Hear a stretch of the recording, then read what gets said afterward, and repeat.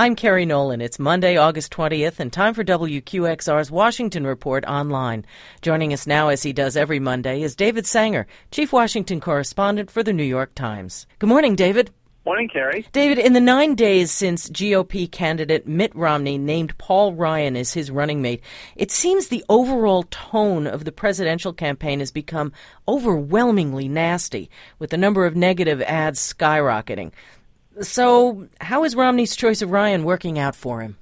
Well, I think that it's working out positively for him in that it's brought a lot of energy and excitement to the campaign, and particularly to the Republican base, which sees Congressman Ryan as a Tea Party member and really much more of a committed ideologue than Governor Romney himself. In fact, we're in the odd position right now that in some ways among the base, I think you'd say the vice presidential candidate is significantly more popular than the presidential candidate. The downside for Governor Romney is that when he got Congressman Ryan, he also got the Ryan plan, including the cuts in Medicaid that would go along with that budget balancing plan.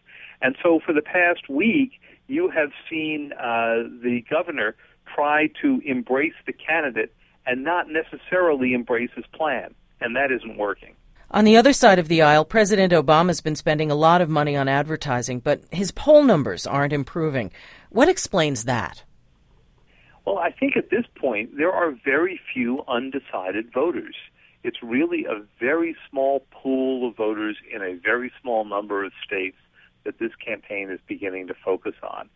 And what you're discovering is that many in President Obama's base may not be entirely happy with the past 3.5 years, but they don't feel like they've got any place to go. And if anything, the selection of Congressman Ryan on the opposing ticket has probably hardened some of the commitment among the loyalists to President Obama.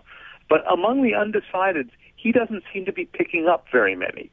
And I think that you're going to see almost individual targeting of voters over the next 3 months as the campaigns both focus on this increasingly small pool. Finally, David, in recent days we've been hearing a lot from Israel's leaders about mounting an attack on Iran's nuclear complex, perhaps before the election.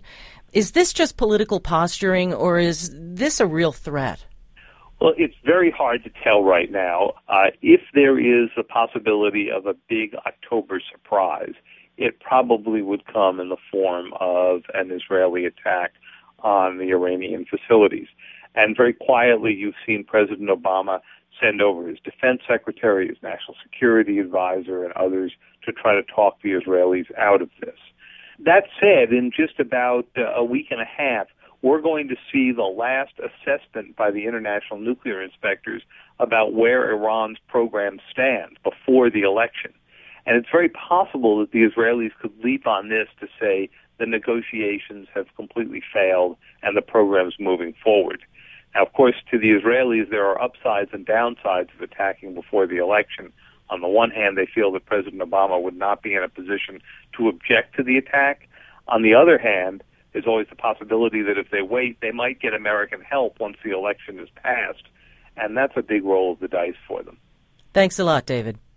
Thank you, Kerry. New York Times Chief Washington Correspondent David Sanger. I'm Kerry Nolan, and that's the Washington Report on Classical 105.9 FM, WQXR.